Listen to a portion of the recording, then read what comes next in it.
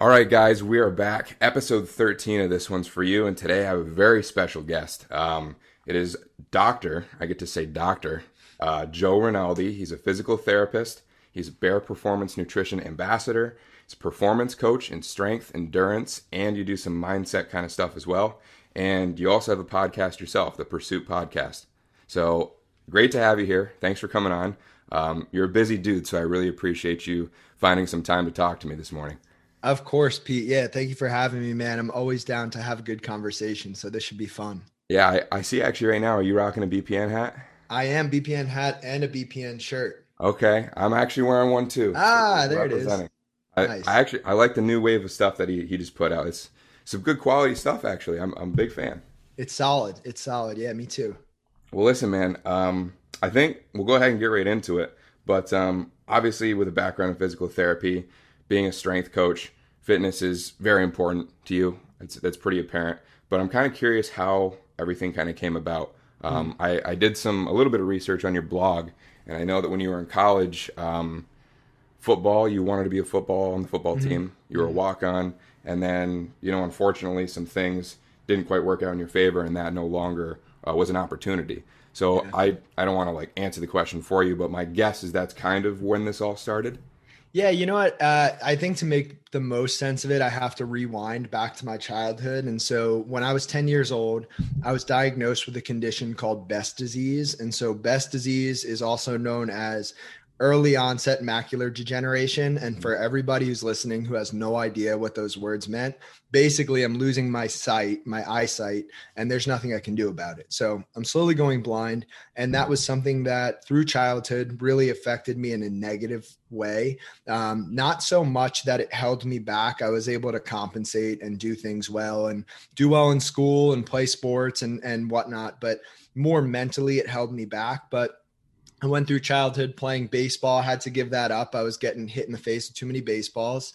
I really shifted my focus to football, loved football, played all throughout high school, and then stopped playing after high school. I went to college. I went to Bucknell University out in Pennsylvania. They have a Division I football team. I wasn't quite sure I wanted to be on the football team, so I actually pursued track first. Okay. I did track in high school. I pole vaulted, I threw javelin, and I reached out to the track coach. And the track coach, in the nicest way possible, basically told me, hey, listen, you're not good enough, so no. So I shifted my focus. I started knocking on doors, sending emails, making phone calls, and the football coach at Bucknell was gracious enough to give me a chance. And I walked onto the team, and it was a great experience. However, every time I was making a tackle or hitting somebody, I was losing chunks of my eyesight, which was kind of scary. And I was stubborn enough where I wanted to keep playing, and some doctors told me it probably was a good idea to stop. So I stopped and finished out college, went to graduate school where I met my wife. And that brings us to me here being a physical therapist and a performance coach. And to answer your question about fitness, it's an absolutely huge part of my life. And that all started really when I was young and I had to stop playing baseball and I needed another outlet for my energy. And I found that in the weight room. Right. No, that's awesome. I can relate to that too. I used to be an athlete in high school and things just didn't quite work out in college. But for me, kind of obviously not to the extent that you've experienced, but it's definitely a good way to kind of get rid of some of that energy. It's a good stress relief. And it really just kind of like I was talking to you before, it sets a good pace for your day and is just another way, I think, to help you be productive. Yeah. But I don't want to get too deep into your condition that you were just describing. But if you were to just kind of give me an idea of obviously you can see some, right? Mm-hmm. So what is that like for you? How much vision? Yeah, I don't mind talking about it at all. It's something that's a big part of my life. And so my condition ebbs and flows. I have what I call episodes where I'll lose a chunk of my eyesight and I can go and get these treatments. And so the treatments used to be laser surgeries. Now they're actually injections. So they'll inject a chemical into my eye. Yeah, I know. Okay. It's not, I will say it sounds really brave and courageous. It's not as bad as it sounds. Okay. Well, that's good. Right. So it ebbs and flows. And every time I lose some sight, I can stop it with these treatments from getting worse, but it never gets better. And so I'm legally blind in my right eye. My left eye is 20/30 or 20/40, which for those of you guys who don't know, like perfect vision, quote unquote, is 20/20. So it's not that far off. And together, my eyes can compensate pretty well. I can read, I can drive, I can do everything anybody else can do. It just takes me doing things a little bit differently Okay. for now. Well, Yeah. I mean, I wasn't sure how extreme we were talking. So Yeah. you're, It's going well. So the thing is that the hard part is that it's going down the path, right? I'm 26 okay. and I'm legally blind in one eye, and the other eye is luckily pretty good right now. But going down the path that I'm going, right, it's going toward being legally blind completely. When that will happen or if that will happen, I don't know.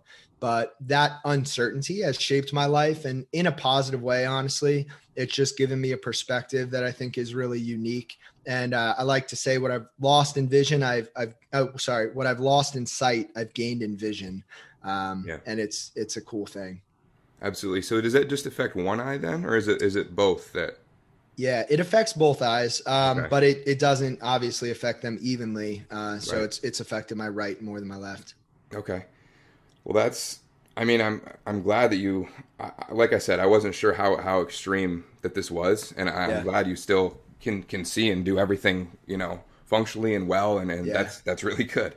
But being dealt this, obviously, you kind of have every reason to, not be as positive as you are, and mm, the cards weren't necessarily stacked in your favor, but you found a way to have like a really good outlook on life, overwhelmingly positive, and it's pretty apparent in your blog. I mean, right off the bat, you're very motivated and positive, and just have a really great outlook on life. So, how did was that always the case? Have you always been that way? I'm sure you kind of said before that it wasn't so easy in the early days, but yeah. I'm just curious, kind of like how that all came about. Yeah, I think I've always had a little bit of that in me. In high school, I started this club. It was called Life's Not Fair. And looking back, the branding of the club could have been better because just on like surface value, like people thought I was just complaining. Yeah. But the whole idea of the club was life's not fair, but it could always be worse. And so basically the idea of the club was to practice gratitude and to take action on that by helping other people who really, really had unfortunate circumstances. And so that was a good learning experience for me. But really, that perspective, that positivity didn't fully take form until I was in graduate school. And so basically my entire life, I struggled with periods of anxiety and self-doubt and hopelessness. And I went through this really dark time my first year of graduate school. And it was unlike anything I had ever experienced before. And I would wake up in the morning and no matter how much I willed myself or wanted to, I just couldn't feel positive. I just felt this heaviness and this darkness. And it was unlike anything else because whatever else I wanted to get better at, whether it was school or athletics or relationships, I could just put more effort into those things and they would get better. But this period of my life, which lasted about a year, no matter how hard I tried, I just couldn't dig myself out of that hole that I was in.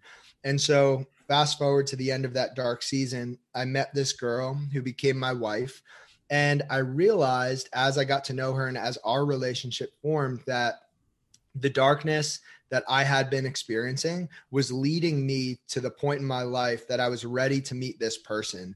And so it was almost like an affirmation to me that everything happens for a reason. Mm. And that at its core, that faith that everything's happening for me, not to me, is truly like the biggest positive driver of my outlook. And I just like can't see it any other way. There's this amazing quote that I'm not a tattoo guy, but I'm really considering getting this tattoo.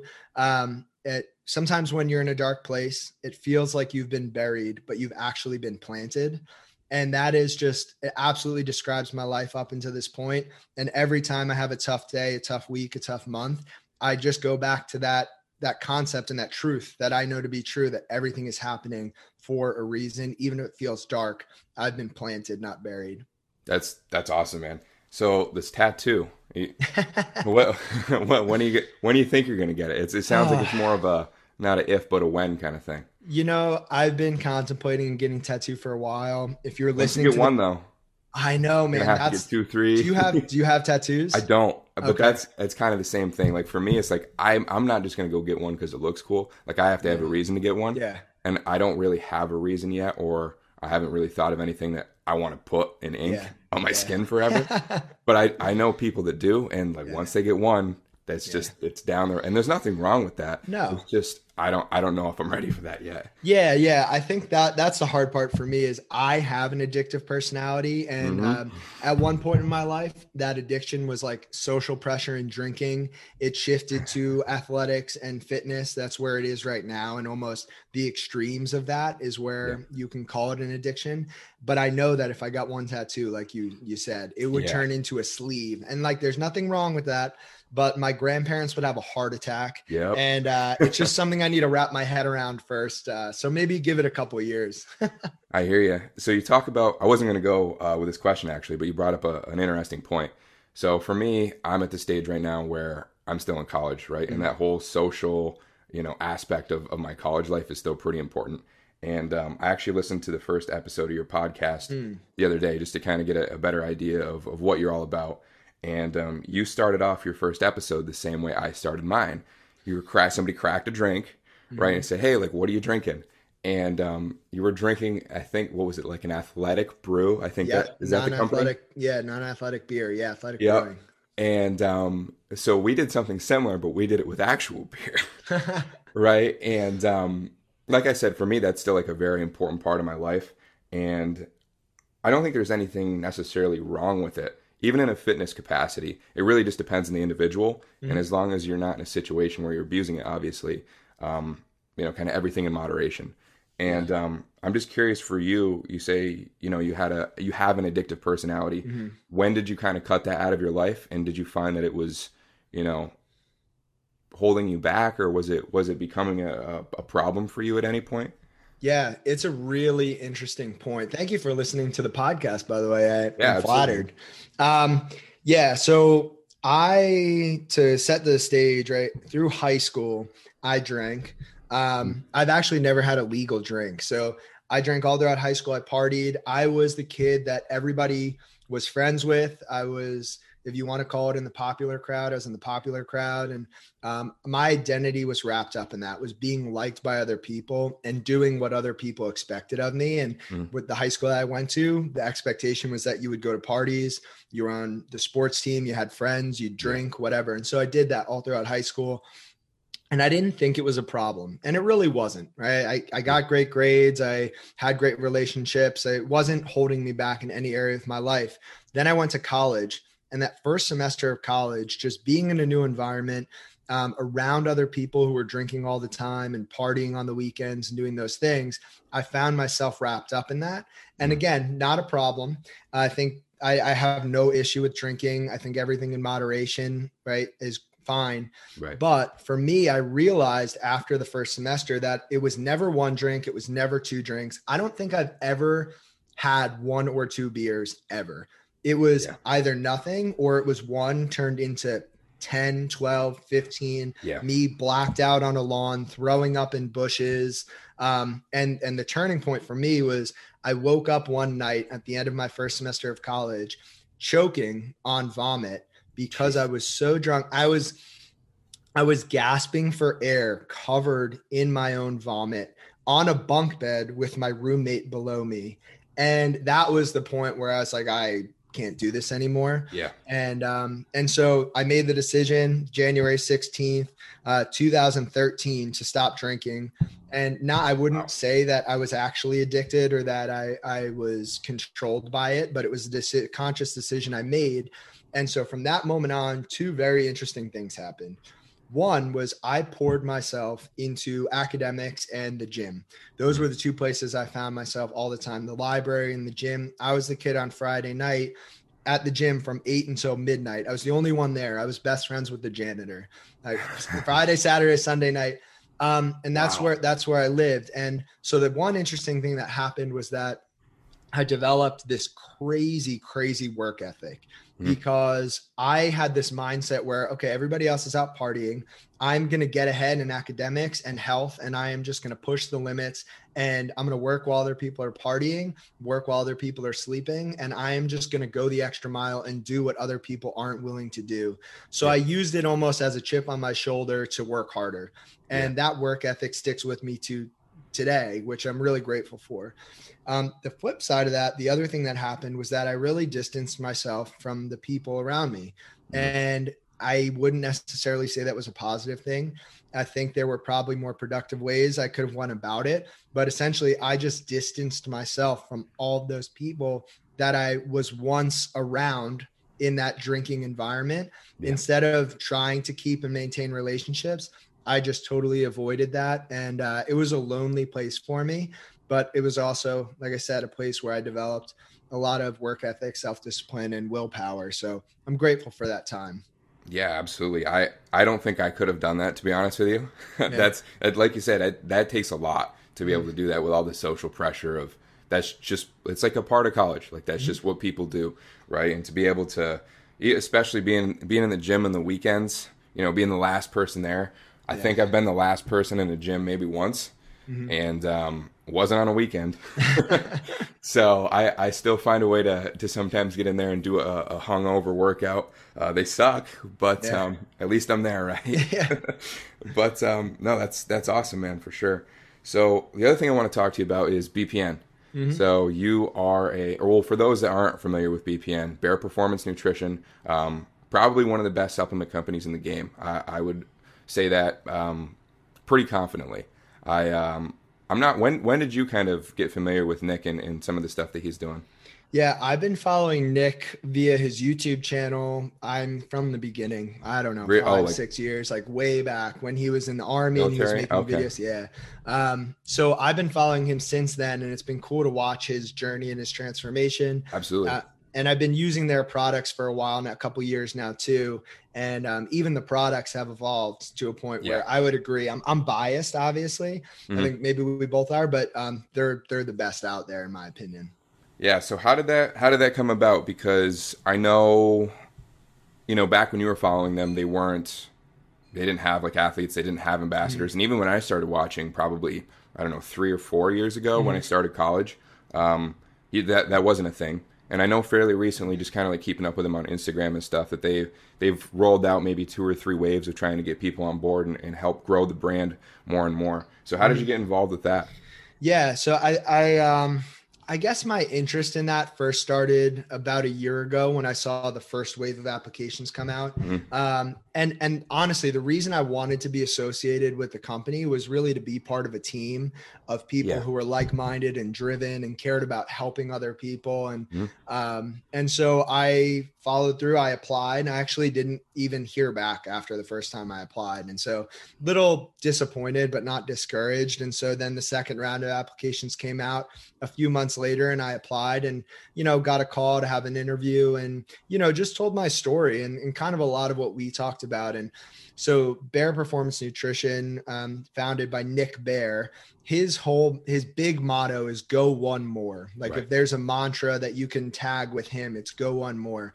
And it's like go one more means doing the next, like, so going above and beyond. If you're running 1 mile and it hurts, go another. Hmm. If you're studying for 1 hour and everybody else is giving up, study for one more hour. Just go one more and just go the extra mile. And so Right.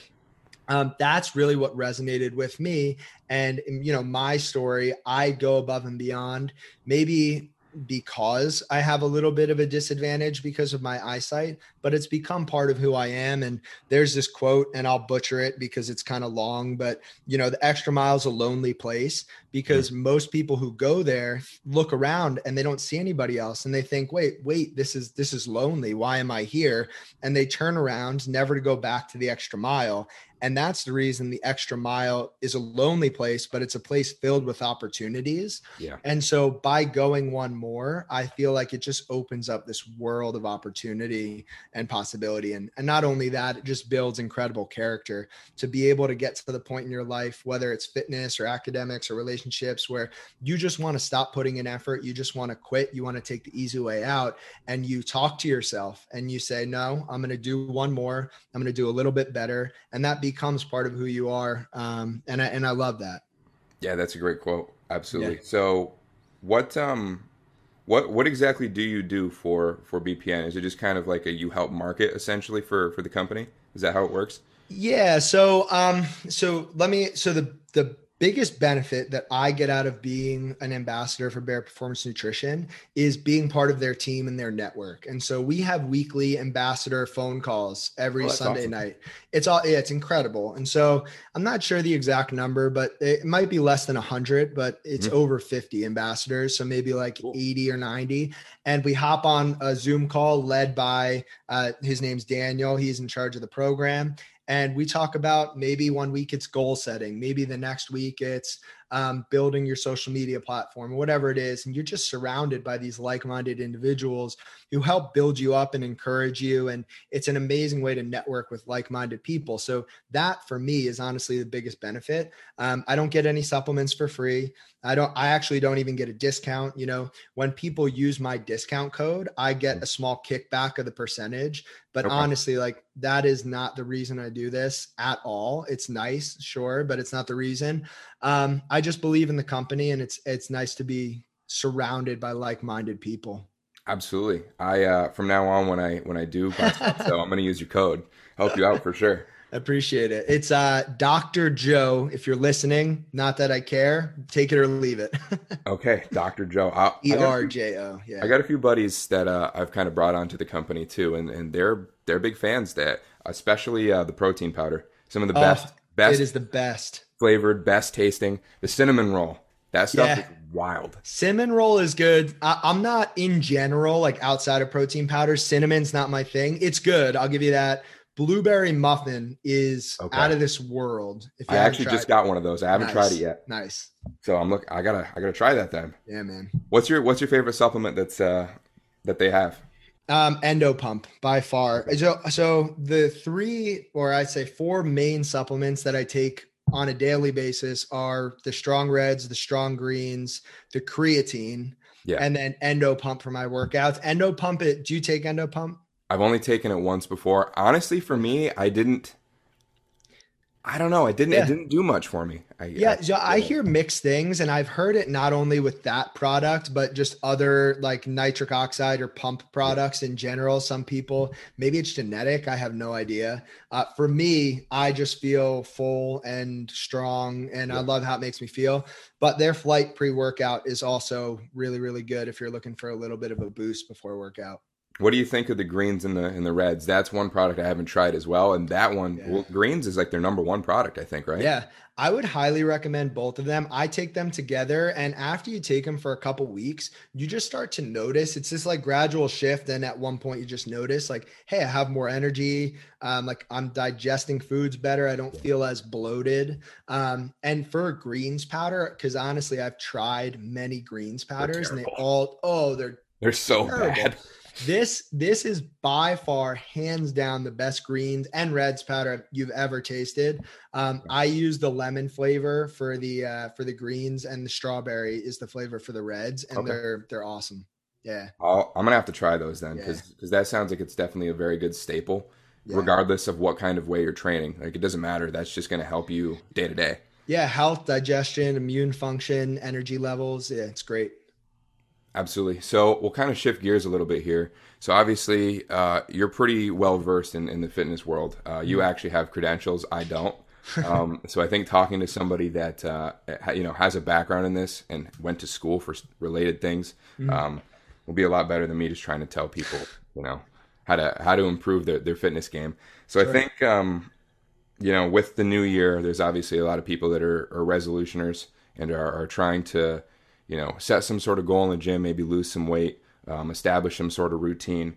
What would you say is probably your best piece of advice for somebody that's trying to get in shape this year? Obviously, we're still kind of dealing with a pandemic, so that makes things a little difficult. But what would you say is your go-to piece of advice? Yeah, it's advice that people probably won't like hearing. It's simple. You've heard it before. It is by far the most effective piece of advice. You got to find something that's manageable and meaningful to you. Hmm. And then you have to be consistent with it. Yep. It's honestly, it's like brushing your teeth. If you go to the gym for 6 hours one day and work out as hard as you possibly can, you go home and look in the mirror and you don't look any different. Right. If you brush your teeth as hard as you possibly can for 6 hours one day, you're not going to notice any difference. Mhm. But if you don't brush your teeth for 6 months, for a year, for 2 years, your teeth are going to fall out. Yeah. The same thing happens with exercise. So it's not about brushing your teeth as hard as you can for 6 hours. It's about doing it for a minute twice a day. Yeah. If you can find a workout or a form of exercise, even if it's just walking, just something, and you do it on a consistent basis, that's what's going to make the difference. And honestly, I think too often people wait for inspiration and they think that they need to feel inspired to take action. I would argue that the opposite is more true, that when you take action, you end up feeling inspired. So honestly, Nike hit the nail on the head. Just do it, Yeah. and be consistent. That's it. That's a great piece of advice. Now, for people that come up short with these resolutions, it happens every year. There's a wave for probably the first 2.5 to 3 months, I would say, in the gym. Mm-hmm. And then March, mid-March comes around and those people start to kind of drop like flies. Yeah. Why do you think this is? Do you think that's kind of part of what you were just saying? People set unrealistic expectations. Yeah, you know what? I think it comes down with any goal to your priorities and your drive behind the goal. If you set a goal with a weak underlying reason for the goal or a why or drive, if it's not strong, your goal is not going to stick. Your action's not going to stick. And so you really need to understand before you set a goal what your priorities are and be clear on who you are as a person and where you want to go. And so, for example, say you're a salesperson, you do sales in the business world or whatever it is, and fitness doesn't seem to be related to your business goals, right? Mm-hmm. If you just set a goal like, hey, I want to be healthier because my friends are doing it and I'll look better for Instagram posts or whatever it is, that's a shallow driving reason for why you're doing something. Right. But if you could understand, hey, as a person, I'm really clear on the fact that I want to be the best possible business salesman or woman that I possibly can. And being in better physical health condition will give me more mental clarity. I'll feel more confident about myself and I'll be able to do my job better and progress in my career. If there's a stronger link between something you really want and the action or the goal that you need to take, that's going to stick a lot more than something that is just shallow or superficial. Okay, absolutely. Yeah. So from a nutritional standpoint, I feel like this is where I've kind of like had people ask me stuff. And again, like I'm not certified in anything. I don't have an education in this. A lot of it's just time I've put in myself. Yeah. From just, watching YouTube videos, like reading up on this kind of stuff because it's interesting to me and I enjoy it. But again, from a nutritional standpoint, I find that that's where people have the hardest time, trying to get rid of some of those junk foods that they just reach for and they're always there. What would you say is a good starting point for somebody that's really struggling with the diet side of things? Because again, I would argue that's, if not equally as important, probably more important than actually getting the exercise in. Yeah, I agree with you there. So I should be clear that, my undergrad degree is in exercise science and kinesiology. My doctorate degree is in physical therapy. I don't have formal training in nutrition, but in terms of the habit around good nutrition and kind of setting yourself up for success, honestly, I would say two things for people who are struggling with that area is to, one, be accountable to somebody. Have somebody that you can check in with or that they can check in with you about how you're doing. I think one of the hardest things in the world is to set a goal and not tell anybody about it and just keep yourself accountable to it. Because if nobody else knows about it and you fall short, there's no consequence. So if your goal is to lose weight, if your goal is to eat better, whatever it is, tell someone about it and ask that person to help you by checking in with you, or at least asking them like, hey, can I tell you how I'm doing every once in a while? So you have that external accountability. The second part is set yourself up for success.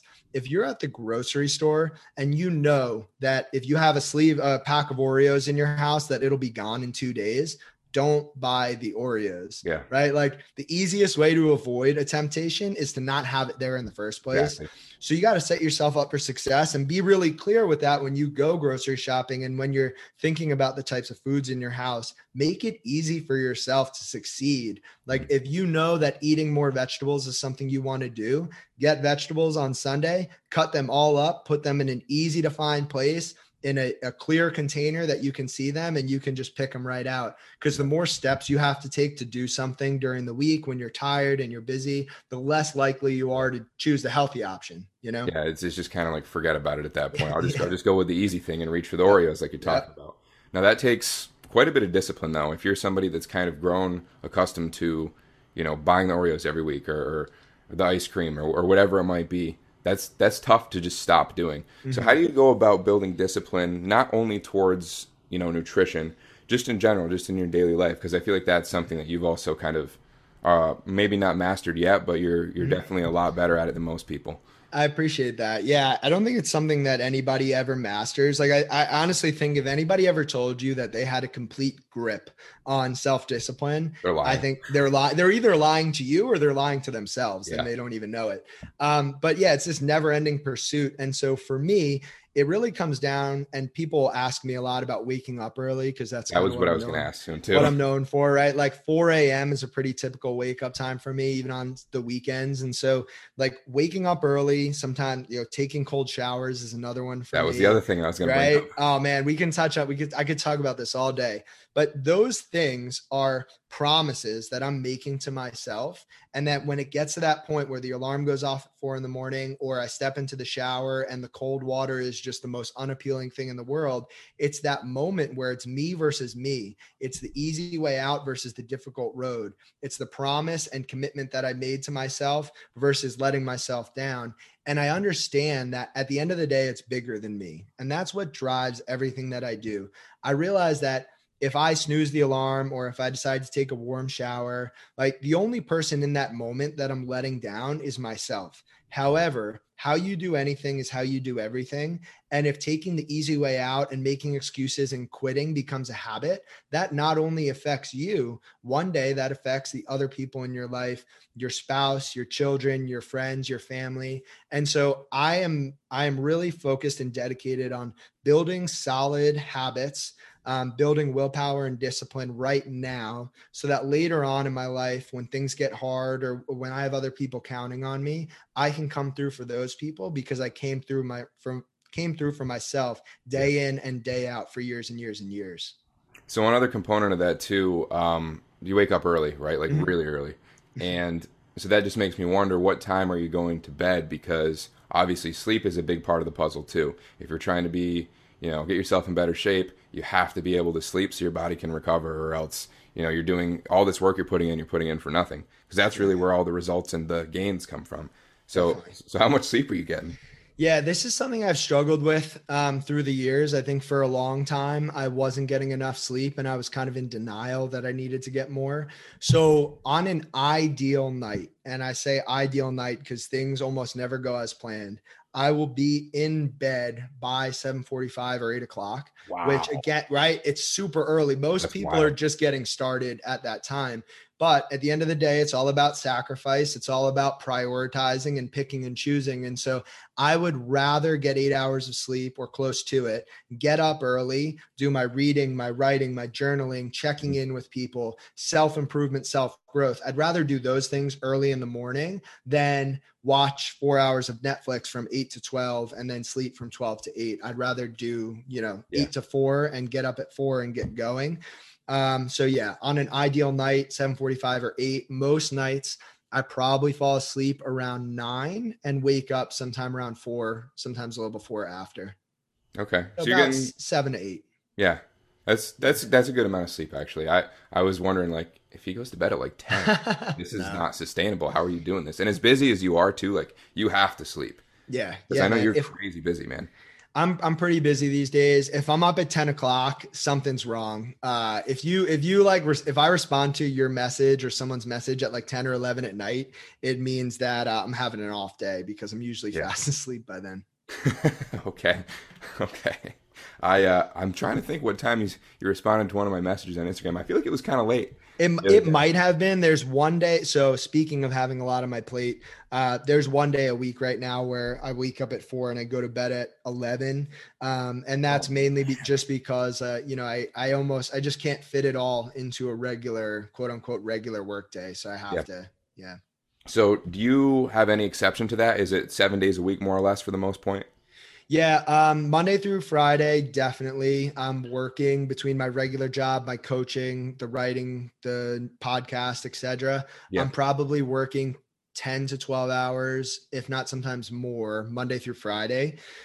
Saturday, I will get up early, do things like this, do some Mhm. extra writing, client check-ins. So I'm probably working anywhere from 4 to 6 hours on Saturday. And then the Sundays are a little bit weird. If my wife, who's also a physical therapist, works on a Sunday, I Yeah. will work like a 10-hour day at home while she's at Wow. work. If she's not working, I'll work maybe 4 hours in the morning and spend the rest of the day with her. Okay. So it's That's it's a that's full-time job. Yeah. that's quite the schedule you got. There's not a lot of room in there for you to kind of just do random things. No, Speaking of that no. though, what do you find you like to do as far as like a hobby? Because it sounds like your routine is very disciplined, and like I said, there's not necessarily a lot of room for you to make an exception or do something like kind of spontaneous. That's a really good question. It's something I've talked about more recently because I've been thinking about it quite a bit. Is Mhm. actually structuring in free time. Yeah, So you're right. I'm super structured and disciplined, and some people might even call me rigid. I would call myself rigid at times, and that's come back to bite me in the butt. But I would say what I do in my free time, in addition to exercise and honestly reading and writing, which I really enjoy, and Mhm. obviously like I am putting out content, so it's kind of work that I'm doing when I'm Right. reading and writing. Spending time with my wife is really the time where I recharge the most and Yeah. kind of have that unstructured free time, whether we're going for a hike, watching something on Netflix, seeing family or friends. So yeah, I would say I could probably do a better job of relaxing, right? If Yeah. I could improve in one area of my life, it would be being more present in my free time Mhm. because my brain is always going. Right. I feel like that's probably the only missing piece for you at this Mhm. point, just based on my observation. Like I don't know you that well, but Yeah. still, like if I had to think of like one thing, that would be it. And I don't know how you do it though, honestly, man, because like your schedule is like you said, so rigid, and I doubt that you want to like pull back in any of those areas. Yeah. That just It's doesn't seem like something you want to do. So I don't know. Yeah, no, it's a good observation. You're spot on. I mean, I grew up watching my dad commute 2 hours to work, work a 10-hour day, commute 2 hours home, and then run his own part-time business on the side. Mhm. And so I watched my dad do that my entire life. He, time and time again, stopped me from quitting things, helped me realize the importance of commitment and discipline and work ethic. And I genuinely, truly appreciate that. And I admire my Absolutely. dad and his work ethic. But now that my dad is approaching retirement age, I can see in him how all of that work through the years has Mhm. taken a toll on his health. And it's actually funny during the pandemic, he's been able to work from home. And Yeah. because he doesn't have 4 hours of commuting every day, he's so much better rested. He's happier, he's healthier. Yeah. And so I have that tendency, again, that addictive personality Mhm. to just work, work, work, work, work. And I think that's something I want to be really aware of going forward because I don't want to get to that point in my life where I've missed so much of my life because I've just been working. At the same time, I do enjoy all the work that I'm doing and especially the writing because I feel like I'm able to add value to other people's lives. It's very rewarding for me. And so it's that balance. Again, it's something that I think we're all looking to find and probably we never have it just right for too long because it's always changing, but it's definitely something I'm pursuing. Absolutely. So for you personally, is there anything that you're training for as an individual? Because I know just kind of based on what I've seen on your social and pages like that, it seems like you're a pretty um, well-rounded athlete, I guess. It doesn't really seem like you're training for one thing specifically. Is there anything? That's a good question. So last year I trained for my first half Ironman. And so I went through almost all of the training. And then a few weeks before the race, I found out that it was canceled because of the pandemic. Yeah. So I haven't done the half Ironman yet. That's something that's on the horizon for me. Okay. At the moment, I'm not training for anything. I really do enjoy a well-rounded mix of training. Yeah. So I'd say weightlifting, cycling, and running are my three main areas, if you will. I really enjoy weightlifting the most, but the endurance stuff has really picked up in terms of like how I really, really enjoy the cycling. I enjoy the running as well. The endurance stuff is different. Like you get a different high from lifting versus endurance. Yeah, I think absolutely. the lifting is like a feel good. You get that rush. Your muscles are full. Like you feel strong, and that's a great feeling. But being on the bike for 2 hours, like going all out for the last 30 minutes or whatever it is, it's a different kind of struggle because you hit that mental spot where you just absolutely want to stop. I feel like it's like a lot more of a mental war when you're doing the endurance kind of thing with yourself. Yeah, exactly. Do you do any endurance stuff yourself, Pete? Not anymore. So my kind of background was in high school. I actually used to run cross country as well. And I'm 6'2", fairly tall. Oh, yeah. I was 160 pounds in high school. So I was a twig, 6'2", 160. Wow. And I never lifted until I got to college. And like I said, after sports were no longer kind of on my radar, I needed to find something to do. And I remember first going into the weight room, I was like very nervous and like very just like kind of anxious because like I didn't know what I was doing. And there's all these bigger dudes in there, right? And I just kind of stayed consistent, and it was honestly one of my roommates who kind of had more experience with it. And he just kind of kept pushing me. And like you were saying before, kind of like having somebody else there to keep you accountable and push you to go and stay consistent. That was big for me. And now, fast forward 4.5 years later, I'm 6'2", 200 pounds. Wow. Solid. That's solid. But I find myself now at the point where I kind of want to mix in some more of that endurance stuff. And I don't know. I'm kind of nervous about starting again, and I know that being at the size that I'm at right now, it's a lot more difficult because like every once, especially during quarantine, I started running some again, just like running around campus, and it's a lot more exhausting when you're 40 pounds heavier. So I don't know how to get quite back into it. At some point, I want to be more well-rounded. Because it's great to be big, but like I'm not even that big really, and I think for an overall just health in general, being more being more holistic and having a greater sense of health from every aspect of it is probably the most beneficial thing. And it's not like I plan on competing or anything like that. I've thrown around the idea of like maybe doing like a physique thing, but like that's not really realistic for me. You don't think so? Why not? I feel like you could do it. If I really wanted to, I think I could too. But I've just got so much going on. I'm going to be graduating here in May and moving to Nashville actually for work. So maybe at some point down the road, but kind of like you, I have a fairly addictive personality, and I think once I start work, I'm going to be very, very wrapped up with that. And just trying to explore like a new area. So maybe at some point down the road, I'll give it a try. But I don't know. I've always wanted to get into the martial arts realm of things too. I never have. I was very close to going to like a jiu-jitsu gym and starting to get into that. I didn't have the time, or I guess I didn't make time for it. And I didn't want to pay for another gym when I could just have the one on campus. So, but yeah, that's kind of where I'm at. What do you think would be the best way to kind of start getting back into the endurance if I'm not 100% sold on it? Yeah, you know what? Like anything in life, you can do multiple things at one time. You just have to be very intentional about it. And so like for me, for a long time, the endurance stuff was probably like 10 or 20% of my training. So what that meant for me is, say, just to make it simple, I was lifting 5 days a week. If I was lifting for 60 minutes, I would do 10 or 15 or 20 minutes on the bike after my workout, Okay. almost as like a mix between a cool down and a little bit of endurance stuff. Mhm. And then over time I shifted, and maybe I was lifting 60 minutes and doing 30 minutes on the bike. And then maybe I was lifting 4 days a week, and one day was like a full 1.5, 2 hour run or bike. It was just making that shift and like kind of differentiating. All right, this is my goal right now, but I still want to do a little bit of the endurance. And so I'm going to spend most of my time in the weight room, but also make time for the endurance, because you don't have to go all in on either. You can still make, like, as much as people will make you believe that you can't build muscle and get faster, or you can't get stronger and have better endurance, like, you can do both of them.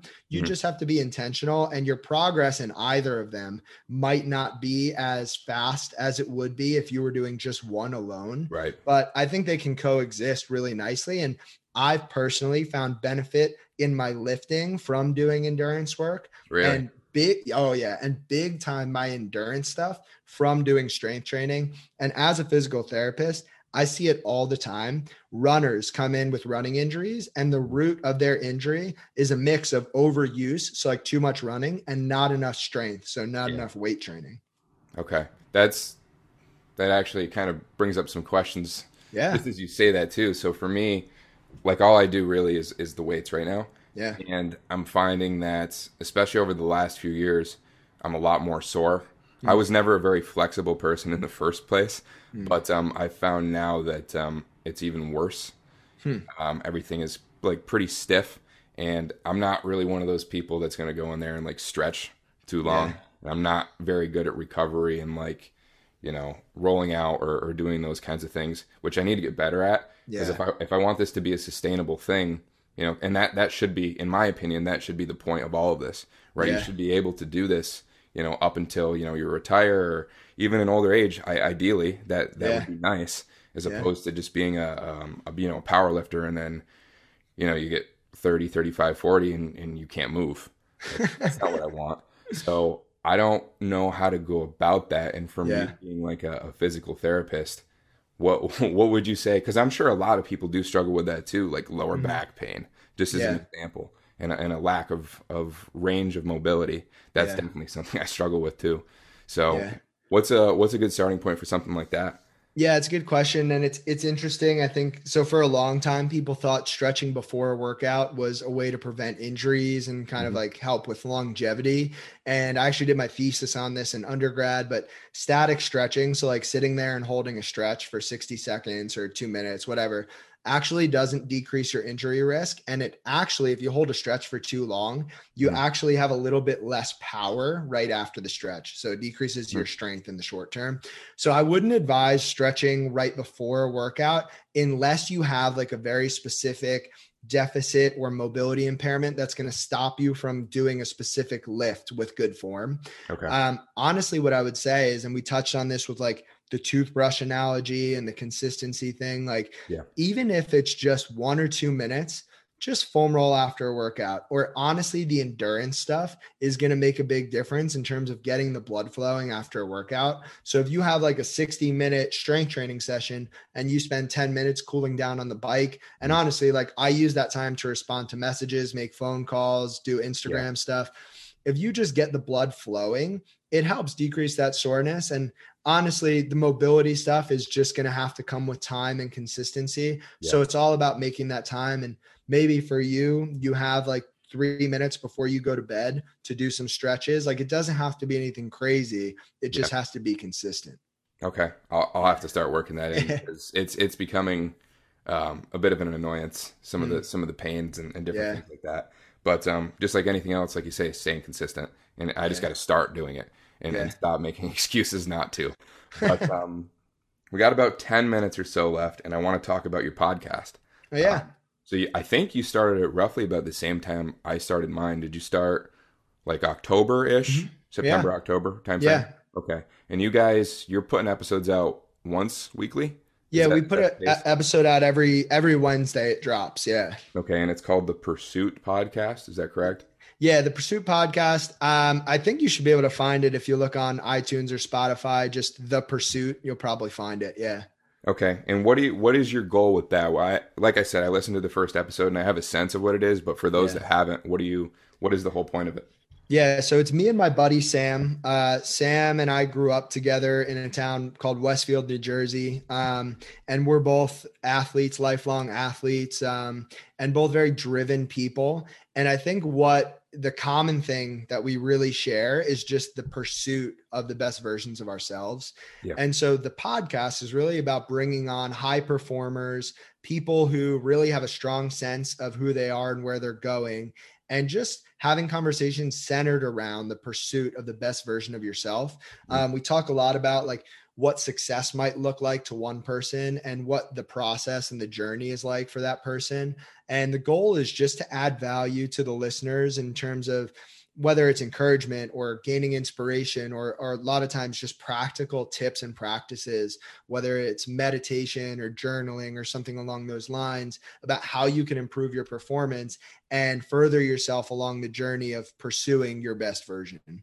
Okay, that sounds like a great theme, and that's kind of similar-ish as far as like the mindset side of things. Mine is Okay. kind of more centered around, speaking to a unique individual with a certain passion, right? So that could Cool. really cross kind of any realm of life. Yeah. And it just so happens that me finding your podcast and finding you on Instagram, you definitely spoke to that, and that's why I wanted to have you on. And definitely combining that with fitness, something that I'm also pretty interested in. It was kind of like a good mix of the two, like the passion Yeah. and fitness aspect. So, yeah, if people are interested in that, again, it's The Pursuit. You can Mhm. find that on Spotify, Apple Podcasts, really anywhere you get podcasts. Yeah. Um, and one more thing I kind of want to talk about, and I think it's really important too, especially with the year that we just went through, and who knows how long this is going to last. You mentioned meditation in Mhm. one of your episodes, I think. Did Yeah. you speak to somebody specifically about that, or Yeah, we did. okay? So maybe not just meditation, but just kind of the whole mindset, and because that's a part of the coaching that you do as well. Mhm. Um, what what do you think that people should really be trying to prioritize when it comes to that kind of thing? Because I've noticed a bit of a shift Mhm. in the whole, like I said before, like a holistic sense of health. Mhm. And the mental is starting to become more and more important. And you're seeing that through these meditation apps and different things like that. Um, so for somebody that's trying to get better at that part of fitness, what would you recommend is a good starting point? Yeah. So on the podcast episode, and I forget what number, it's maybe like 5 or 6. His name is Paul. He was the one who talked to us about meditation. And I think I, on the podcast, alluded to the fact that I think I said I've dabbled in meditation. Same. And he laughed and he said, "Oh, you can't dabble in meditation. Like, just like you can't dabble in fitness, like it Yeah. is a lifestyle. It's something you have to do consistently." And so the way he described it to me was really interesting. And he said that when he meditates, he almost envisions himself on a boat in a river, and the boat is standing still, but there are these boxes that are coming toward him down the river. And the boxes represent the different thoughts that might come into your brain while you're meditating. Hmm. And he said, it's okay to pick up a box, turn it around, and look at it from different angles. But when you're done with it, put it back in the river and let it float past you. And the way he described the practice of meditation and how it relates to everyday life is just building the ability to be still and present and aware in moments of chaos or where things might be getting a little bit hectic. Yeah. And so he described it as kind of your mind is a castle, and meditation is being able to build a moat around your castle to keep out those unwanted thoughts or intruders or invaders during the day, so that you can have a sense of clarity and stillness throughout your day. And so the biggest piece of advice that I can give for meditation, and I am by no means an expert, is just and it's funny because it's the same piece of advice I gave for fitness, is you have to take action, you have to do it, and Yeah. you have to be consistent with it. And I think the quote that probably helps me the most with that is, a river cuts through rock, not because of its power, but because of its persistence. And Yeah. so meditation to me is being persistent in just trying to be present. And it might only be 2 minutes every morning, but just doing it every day, you'll notice you'll start to get better, and you'll probably actually want to spend more time on it Yeah. as you get better at it. So for me, I literally only spend 5 minutes every morning, but it's a great way to be present and start the day for me. Absolutely. I found myself kind of dabbling with it, like you said, a few times. Um, and then, when the semester started, I stopped. Yeah. It's like, oh, I don't have time. I'd rather sleep those extra Mhm. 5 minutes when in reality it'd probably do me better to actually like do something Yeah. like that. Because I found that when I was doing it, doing it for, even just a few weeks in a row, being consistent Mhm. with it, you do start to notice, kind of a reduction, I feel like, in anxiety. And just kind of, it's nice to have that little bit of time to yourself where you're Yeah. not so absorbed with everything else that's going on. Like, Yeah. especially with the phone, right? That's, Yeah. that's a big thing. And that's part of why I got into it, is because, I was at the point where I roll over, grab the phone. Before I even get out of bed, I'm going through, all the notifications, get onto like Instagram or Snapchat, respond to emails, just everything like that. And it's like, I haven't even gotten out of bed yet. Yeah. And so what I would do is I would set my alarm, turn that off. I'd literally just reach over and press, turn it off, Uh-huh. and then try and make a point to not even look at the phone for the first, 10, 20, 30 minutes while I was awake. And that was really nice. Yeah. It really was. It was a refreshing, good way to start the day. And you don't start off with whatever, crazy notification, or if you have like a, an email from work that's, something negative, that's not how you start your day. Because if Yeah. you start your day by looking at something like that, it's just going to snowball for the Yeah. rest of the day. And it's not a good way to start. But I need to get back on that, Yeah. on that path, because it makes a big difference. Big time. Yeah, for me, I think it was so I do the same thing. I turn off my alarm and then I put the phone in a separate room Mhm. while I drink my coffee and I do my meditation and I do some reading. And for me, it was almost like the reason I was checking my phone, to be honest, for a long time, first thing, like if I woke up at 3, I would wake up and feel this urge to post on my Instagram story. So people knew I was up at 3. And now Yeah. like people still know that about me, but like whether or not I post something at 3, 3:34, or I don't even post something, like who cares? Like that, the morning is my time to control my thoughts and set the tone for the day. And just like you said, like if you're checking your phone first thing in the morning, you're letting the world control you. Yeah. So like by starting the morning without your phone, it's you controlling your day and it Mhm. sets the tone for the rest of it.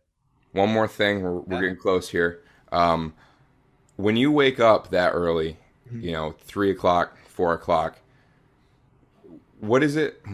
I'm trying to word this correctly, but when I was doing it, I found that there's a unique kind of feeling that you get in knowing that most people are asleep, but it's also kind of nice because especially that window from like 3 to 4, like maybe 5, people are Yeah. starting to wake up at 5ish, but you know that the rest of the world, or at least your time zone, I guess, is Yeah. asleep, and it's a weird feeling, and I don't really know how to describe it, but there's something kind of nice about it, Yeah. and but it's also kind of like haunting, Mhm. but not in a bad sense, and I don't know how to describe it, but I get the sense that you know what I'm talking about, Mhm.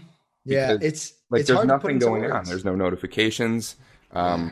and it's just a very peaceful, but kind of, I don't know how to describe it. Can you describe it better than I'm trying to? It's hard, You honestly. know what I'm saying, Honestly, though. I know exactly what you're saying, and I think to fully understand what you're saying, someone would actually have to do that Yeah. and be up at that time to experience it. Because you're right, it's unlike anything else. Because if you're up at 11, 12, even 1 in the morning, like other people are awake. There are Yeah. things going on, there are things happening, but like the world, and obviously there are different time zones, but Mhm. like your world from 3 to 5 in the morning is quiet. And you're right, it's eerie. It could be a little bit haunting, not in a bad way, but it's just that stillness and the fact that like you can focus on whatever it is you want to Mhm. focus. And it's like this sense of being alone with yourself, but it not in a bad way, because in a couple hours there are going to be other people joining you in this Right. this day. Yeah, it's hard to describe. I would, if you're listening to this podcast and you're not sure what we're talking about, set your alarm for 4 o'clock one day this week, get up and just Yeah. experience the stillness. I gotta get better at that too. But like I said, the few times that I've done it, I'm like, wow, like I can be very productive in this Yeah. time. It's Yeah. it's it's nice. But listen, man, it's 10 o'clock. We did pretty good, right about an Yeah. hour. Right on time. I don't wanna hold you up because I know, like I said, you're a crazy busy dude. But I really appreciate you coming on. I really enjoyed talking to you and kind of picking your brain, and I really appreciate you sharing your story. That above everything else is very insightful, and I think it can put things in perspective for a lot of people that really don't have, anything close to what it is that you've had to deal with. And hopefully it can kick some people in the ass and get them going. Yeah. And hey, Pete, not to ruin the flow. I know I said I had to be done right around this time, but if you have a couple more minutes, I just want to share one more story. Absolutely. Quick. Okay, cool. I have all the time in the world. Like I said, I literally have nothing going on right now. I'm just waiting for the semester to start like in 2 weeks. So cool, absolutely, man. I'll stay on as long as you want to go. Yeah, this will just take 2 or 3 minutes, but it's a story that, because on what you just said, it sparked my memory, but it's a story I first heard when I was in middle school at an assembly, and I don't remember who the speaker was, and I don't remember what the rest of the talk was on, but I remember this story, and it forever changed my life and the way I look at the world. And you asked about my positivity, and this is something that really also drives my positivity. So it's a true story. I don't know the details, but I know the general story. There was a man who committed suicide by jumping off of the Golden Gate Bridge some number of years ago. Mm-hmm. And when the police did the investigation, they found a note on his nightstand table. And the note read something to the effect of, "Tomorrow morning, I'm going to walk 1 mile at rush hour to the Golden Gate Bridge and take my life. If one person smiles at me, I won't do it." And I get the chills every time I tell that story, every time I hear that story, or even think about it, because this person walked past probably thousands of people on their way to work. And the whole time he was feeling so alone and so dark and so hopeless that he was on his way to take his life. And not one person flashed him a smile. And so while I have never been in that exact position, I know what it feels like to struggle. And I also understand that no matter what it looks like on the outside, everybody at various points in their life is struggling with something. So I personally never want to be the person that walks past another person and doesn't give them that smile. And obviously it's hard with the mask and everything, but our attitudes are contagious. And I think that if I could positively impact one person, especially a person who feels that dark or that hopeless, like I want them to know that they're not alone, that it does get better, and that there are people who care about them, myself included, even if we've never met. So if you're listening to this podcast, I would love to connect with anybody listening. I promise I'll respond. I respond to everybody. Responds. It's a fault of it. It's not a fault, but I do. I'm a sucker for anybody who reaches out. So I will respond, and you're not alone. And that's kind of, that's what I wanted to share. Absolutely. Thank you for sharing that. That I haven't heard that before, but that even you just saying that, I was like, wow, and it's crazy how something, that small, even if you're not expecting it, even if it's somebody you don't know, how that can really, change things, and it makes a difference. Yeah. I guess I got to get better at smiling at people, because I'm not good at that. It's a habit once you do it enough. And with the mask, like, you get some weird looks because people can't tell if you're smiling and they just think you're staring at them. But, Absolutely. I'll try and make a point to be better at that, because I'm one of those people that'll just walk with my headphones in and just like, I'm just in my own head, just thinking and listening to my music. Yeah. But it is wild, especially, with the year that we've gone through. Our tensions, are high. Yeah. People are stressed, and you like you said, you never know what somebody's going through. Yeah. And chances are they are going through something. So it's a good way to end the episode. It's a good thing to keep in mind. And I want to just thank you again, like I said, for coming on, especially for sharing that story. I'm glad you brought that up. It's a really good thing to think about and keep in mind. But where can people find you, man? Yeah. So I have a newsletter, I have a blog, I have a podcast, I do coaching, I have a lot going on, but the best place to connect with me and to find all of that other stuff is on Instagram. So the Instagram is joerinaldi.dpt. The DPT stands for Doctor of Physical Therapy. And again, find me, send me a message. I'd love to connect. And Pete, thank you so much for having me on, man. Absolutely, man. I really appreciate it. And I know we're having some difficulties with scheduling things, but that's more my fault, just because I'm stubborn and I don't have a very productive schedule right now. But yeah, man, it was great talking to you. Hopefully we can stay in touch some. I really did enjoy our conversation, and I'll try and plug your podcast as much as I can. I'm going to take a look at some of the other episodes for sure. Cool, man. But, I would love to stay in touch as well. Absolutely. I appreciate it. Well, there you have it, guys. It was a great conversation with Dr. Joe, and we will be back next week this one's for you. If you guys like what we're putting out there, I ask that you leave a review. Tell a friend about it, share it on your story. It really makes a big difference. Any kind of support that you can give us. But yeah, until next time, guys, take care.